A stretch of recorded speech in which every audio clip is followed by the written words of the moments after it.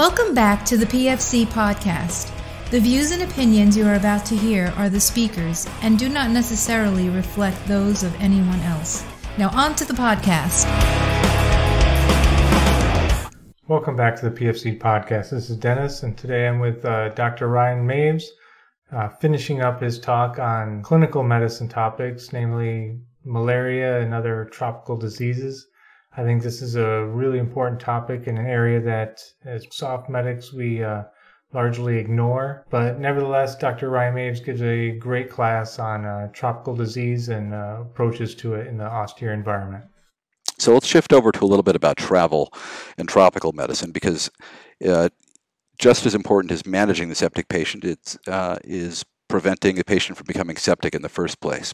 So there are a few kind of basic rules of thumb on how to prevent infections when traveling in tropical and remote areas. So the first one is vaccination. Right now, as I say this, there is a large measles outbreak going on here at home in the United States, which is pretty appalling when you consider that we have an almost entirely effective vaccine that can provide up to lifelong immunity. I cannot recommend vaccination strongly enough. The next step is washing your hands, and really just to kind of paraphrase something my dad told me once, if you don't know what it is, don't put it in your mouth, meaning making sure you know the source of your food, making sure your food is thoroughly cooked, and avoiding consumption of unprepared water, meaning water that isn't bottled or hasn't been treated somehow. Next is taking your Malarone or whatever type of malaria prophylaxis you've been prescribed. In AFRICOM, that is generally Malarone or atovaquone proguanil. Next is insect repellents. Taking Malarone is one part of preventing malaria. Keeping bugs off of you is the second part. Next step is not messing with animals unnecessarily. There have been cases of rabies and one well-publicized rabies death in a U.S. Army soldier following deployment to Afghanistan. And last but certainly not least is the practice of safer sex habits, meaning using condoms and other ways to protect against sexually transmitted infections, although that is not a typical issue that should come up on deployment. So there are a lot of great pre-deployment resources that I really recommend everyone take a good look at prior to deploying to any country outside of the United States, but especially to a tropical or resource-constrained area. So the State Department has a good website, www.travel.state.gov, that has some general safety and security issues, and will have information about large-scale outbreaks, but generally would not have specific medical data. Travax, Travax, is a commercial website that can be accessed via AMED Virtual Library. And then there is an entity called the National Center for Medical Intelligence. A lot of the data they have there is classified, but can be obtained pre-deployment through your intelligence officer or often through your command's medical department. So thinking of big steps that we have to take to prevent illness due to tropical diseases on deployment. So the first one is keeping yourself from getting bitten. So in addition to malaria, there are going to be a number of other insect-borne infections: dengue, Zika, chikungunya, yellow fever, although the last one has a very effective vaccine. That our only really effective preventative strategy is to prevent insect bites. So DEET, D-E-E-T, is the kind of gold standard insect repellent.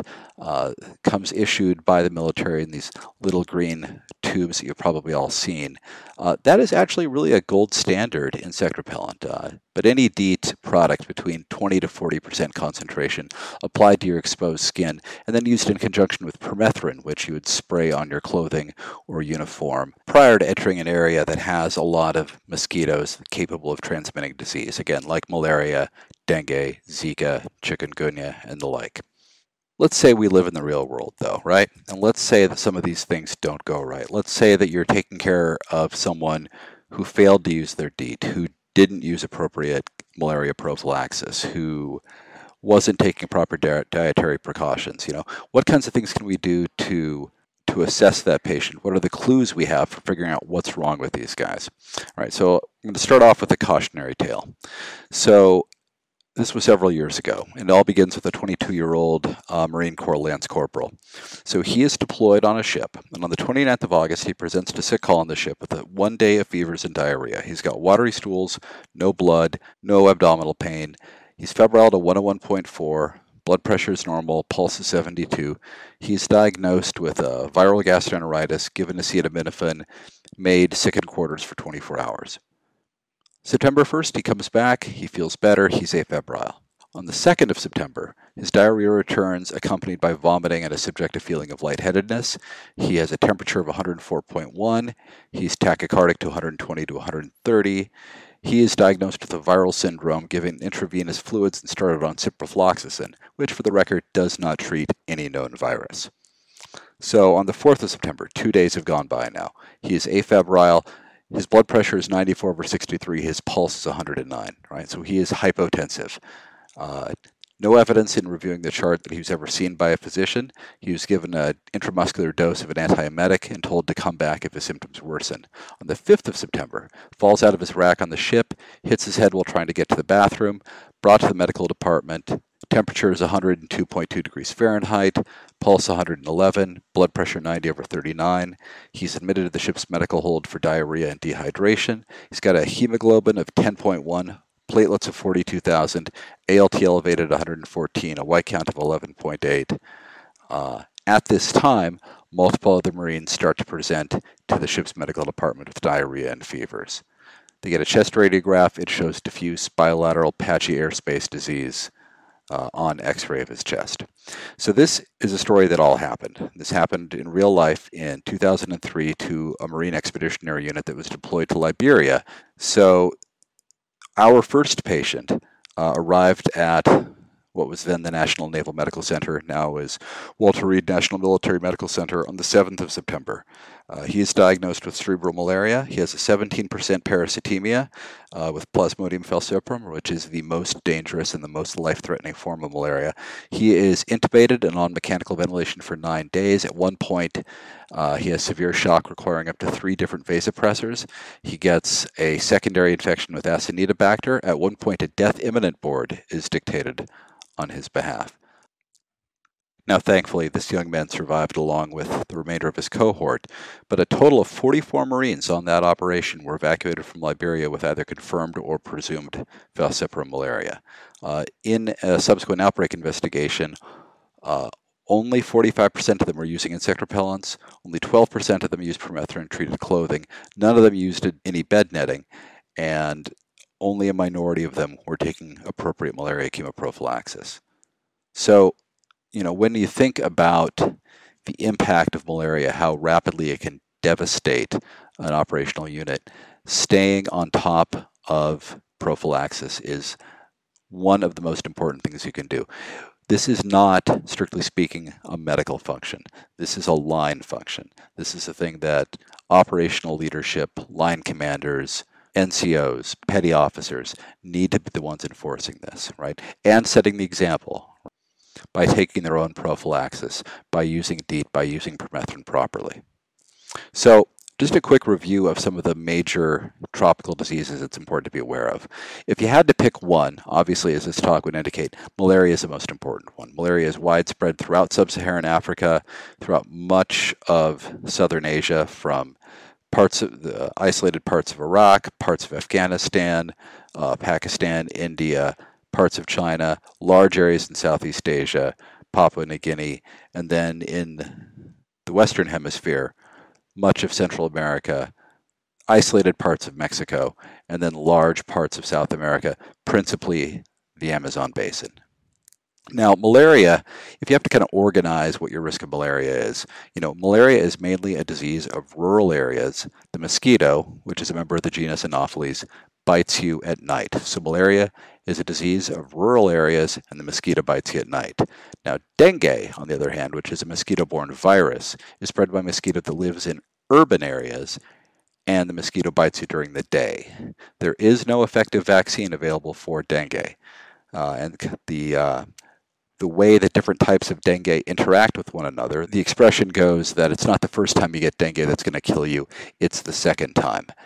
That is, if you've had prior exposure to one of the 4 types of dengue, you are most likely immune to that specific type of dengue in the future, but you are at risk for more severe disease if you are infected with one of the other 3 types in the future. The actual mortality of dengue is very low. but patients suffer from fever, headache, occasionally hemorrhagic complications, severe muscle aches and pains. One of the old names for dengue is, quote, breakbone fever, unquote. And often people with dengue have a prolonged recovery over several weeks.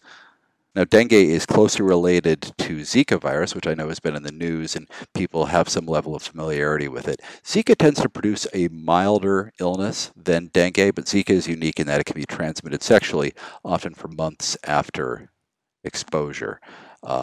I'm often asked by returning units if I can screen people for potential Zika exposure because of this risk of sexual transmission. Unfortunately, there is no good way to screen people for asymptomatic Zika exposure. There are tests for Zika, but they're not validated in the asymptomatic person, and no one really knows what to do with a positive or a negative test in that setting, so we don't routinely offer that. I know that's very frustrating for those people who I have to break that news to because they have spouses, they have partners, and they're worried about their family members and their friends. And that's completely understandable. Hopefully at some point in the future we will have a better screening technique or possibly an effective vaccine that will eliminate this consideration. But today, all we really have are safer sex practices, meaning largely condom use or abstinence. A third virus, chikungunya, is spread by the same virus as dengue and Zika. Chikungunya is not related to the other two. It produces a similar clinical syndrome of fever, headache, rash. One useful thing to know about chikungunya is that it often produces an arthritis that really closely resembles rheumatoid arthritis and can linger for months to years after exposure. For none of those three is there an effective vaccine available today. The only real preventative strategy is to avoid getting bitten.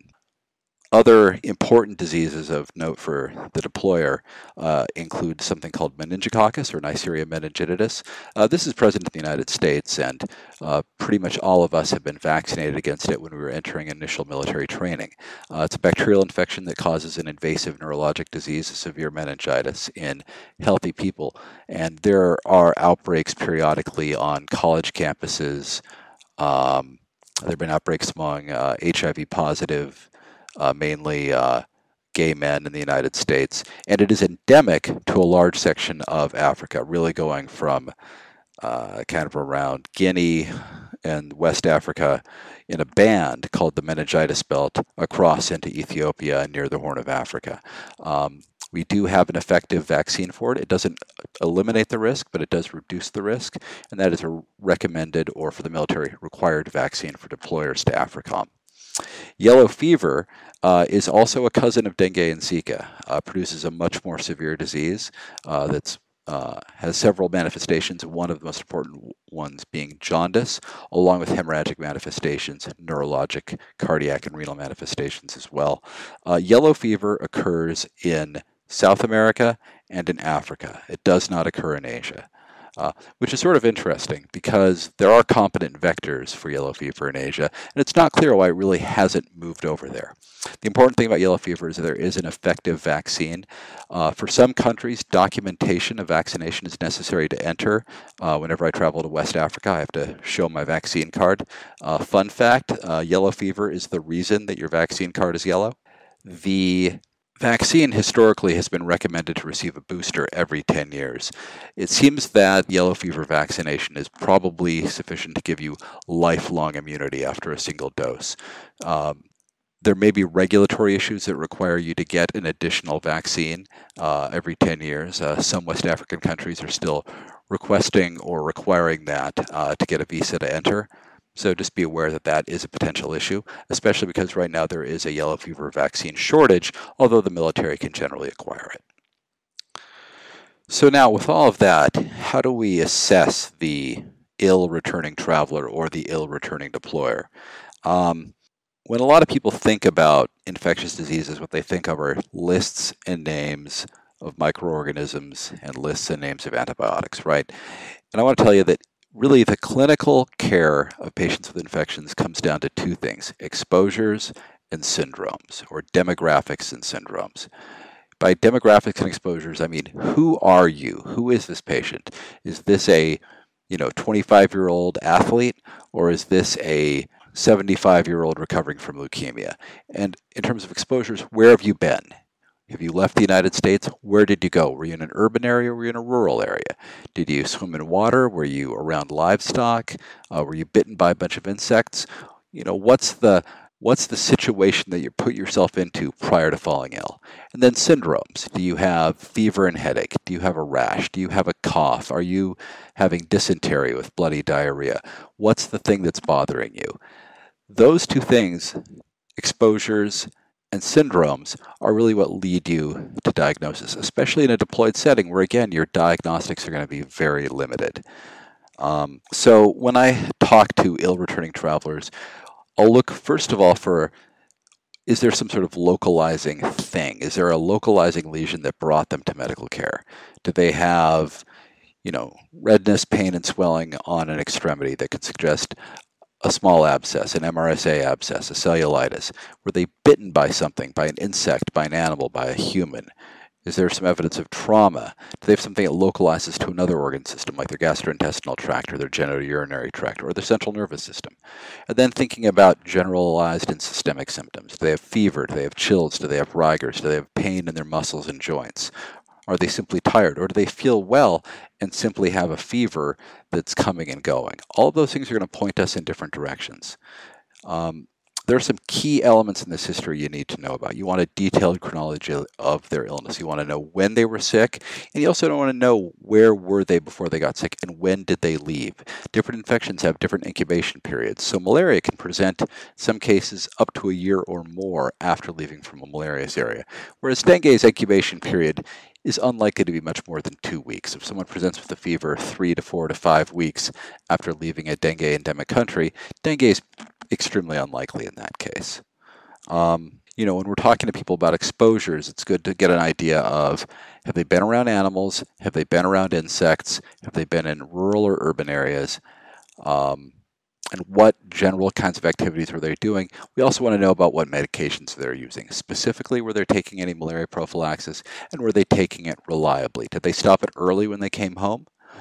Most malaria preventative medications you need to have taken for at minimum 7 days in the case of Malarone, or up to 28 days in the case of doxycycline after you leave the country. It's worth considering also that the quote regular unquote diseases also happen in tropical areas. Influenza is still common in returning travelers. Travelers' diarrhea, things like salmonella, are still common in returning travelers. So although we're going to focus a lot on these infectious disease emergencies that are can't miss diagnoses, it's important to remember that people get regular stuff too, right? I've traveled to Africa several times and I've never had malaria, but I have had the flu a number of times, for example. So if you have to think about what the big infectious disease emergencies are, the big two that you can't afford to miss are going to be malaria and then the viral hemorrhagic fevers. Malaria is the most important one. Viral hemorrhagic fevers are equally important from a public health standpoint, but thankfully much more unusual in returning travelers.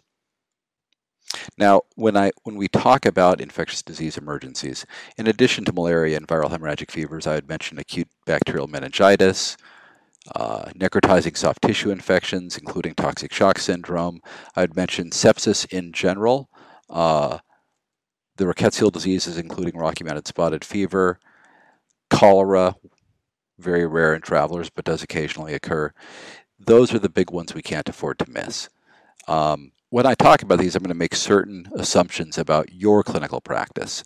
One is that you're going to know your patient's travel history because you're deploying with your unit. Two is that you're going to know their vaccination history because you are in some way responsible for it. Third is going to be activity-based risk. This is going to be a little more of an unknown. You can't watch everyone at all times, but hopefully you have a good enough relationship with the guys you're deploying with that you can get a good history and one that's based on trust. Vector exposure and the use of personal protective equipment, hopefully these should be standardized and hopefully the folks you're deploying with are using those things appropriately. Freshwater exposure, barefoot exposure, sexual exposure, and adherence to antimalarial prophylaxis. Those are all the kinds of things that you'll need to know to bring your diagnosis together.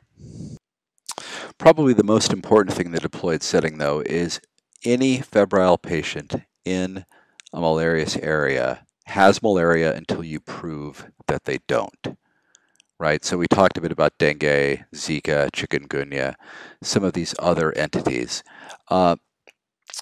Dengue is rough, right? And when people have dengue, they are sick and they feel miserable. But there isn't a drug, right? There's no specific therapy to do other than supportive care, making sure they have adequate volume resuscitation, either with oral fluids or intravenous, if that's all they can tolerate, making sure that there are no hemorrhagic complications, avoiding drugs like NSAIDs and using mainly acetaminophen for analgesia and fever control.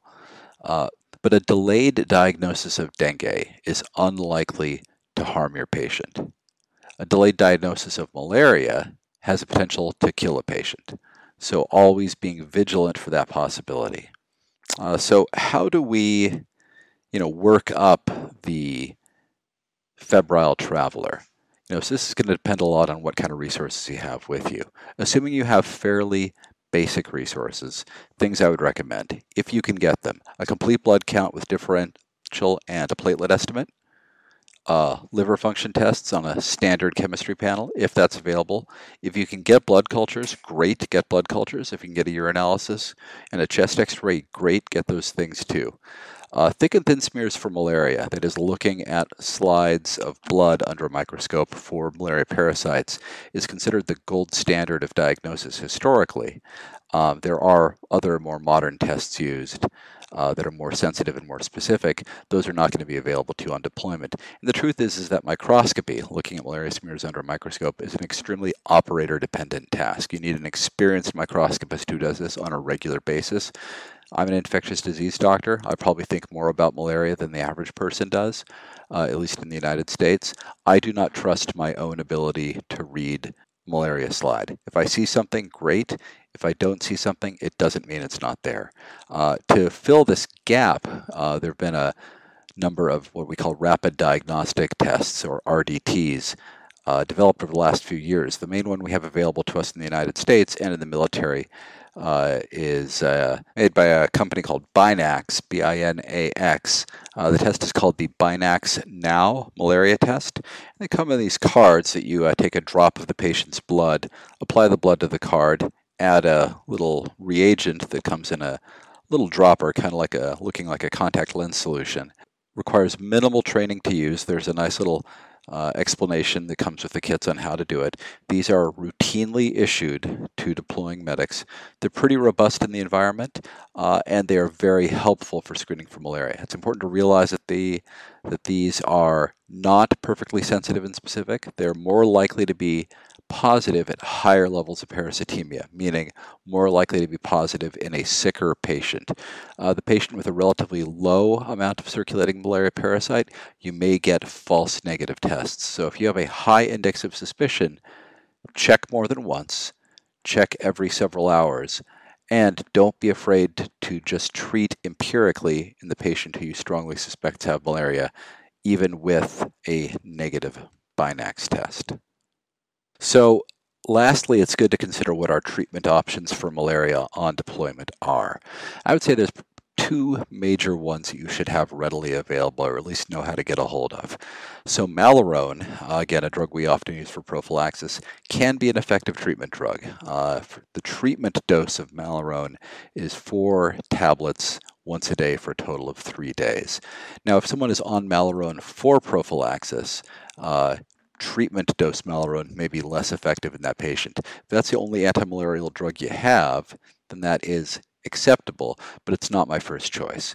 For the treatment of malaria on deployment, the treatment of choice for severe malaria worldwide, including the United States, is a drug called artesunate. You are almost certainly not going to have that with you on deployment. Actually, in the United States, we have to contact the CDC to get a hold of it. It's not stocked in hospital pharmacies, and in fact is not FDA approved, although you can get it pretty readily from the Centers for Disease Control, and that is considered the standard of care for severe malaria. There is a similar oral drug to artesunate, artemether lumefantrine, which is marketed as Coartem, C-O-A-R-T-E-M. That is FDA approved, and that is available for deployment, and I would say that is the oral antimalarial therapy of choice. And although an intravenous drug for severe malaria is often preferred. If you have a functioning gut and you can swallow Coartem tablets, that is better than nothing, and in many cases, or probably the majority of cases, is sufficient. So if your unit is deploying with Malarone as malaria prophylaxis, I would bring Coartem with you for malaria therapy. If your unit is deploying with doxycycline as prophylaxis, I would still take Coartem as therapy, but Malarone is a reasonable second choice if that's what you have available. The only real sin here for a deploying unit with a suspicion of malaria is to not suspect malaria, and if you suspect malaria, not to work it up, not to monitor, and if you're really worried, not to treat.